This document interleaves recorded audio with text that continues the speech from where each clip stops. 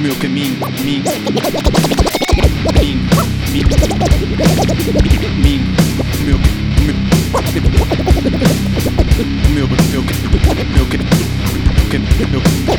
Era uma vez um puto que mal tinha os seus 12 anos, vidrado na música à procura dos sons mais bacanos. Guitarra era difícil, por isso ele foi para a bateria, naquele sonho de puto poderia vir a ser um dia. E todos os dias praticava com essa fome intensa, sem sacrifício e sem estar à espera de recompensa. Tocava sozinho todas as músicas que mais gostava e devagarinho para os objetivos caminhava. Vieram bandas e ensaios sempre a melhorar, depois concertos e convívios e o sonho a chegar. Tocar com os teus melhores amigos não tem explicação.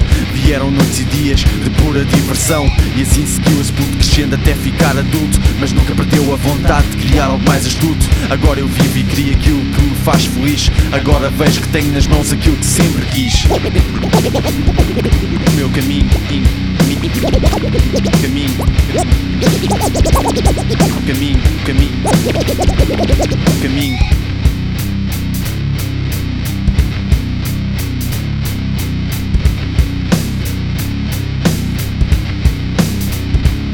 Quero agradecer a todos pelas memórias e pelos momentos passados. Nessas vitórias crescem histórias, tempos animados, e nestas dedicatórias surgem trajetórias novas, aleatórias, numas boas, noutras levas sovas. Mas fazer o que gostas pode dar sentido à vida, sem medo faz apostas em mais uma partida. E se queres chegar à meta, nunca a deixes fugir, porque ainda mal sabes aquilo que está para vir. Que está para vir. Está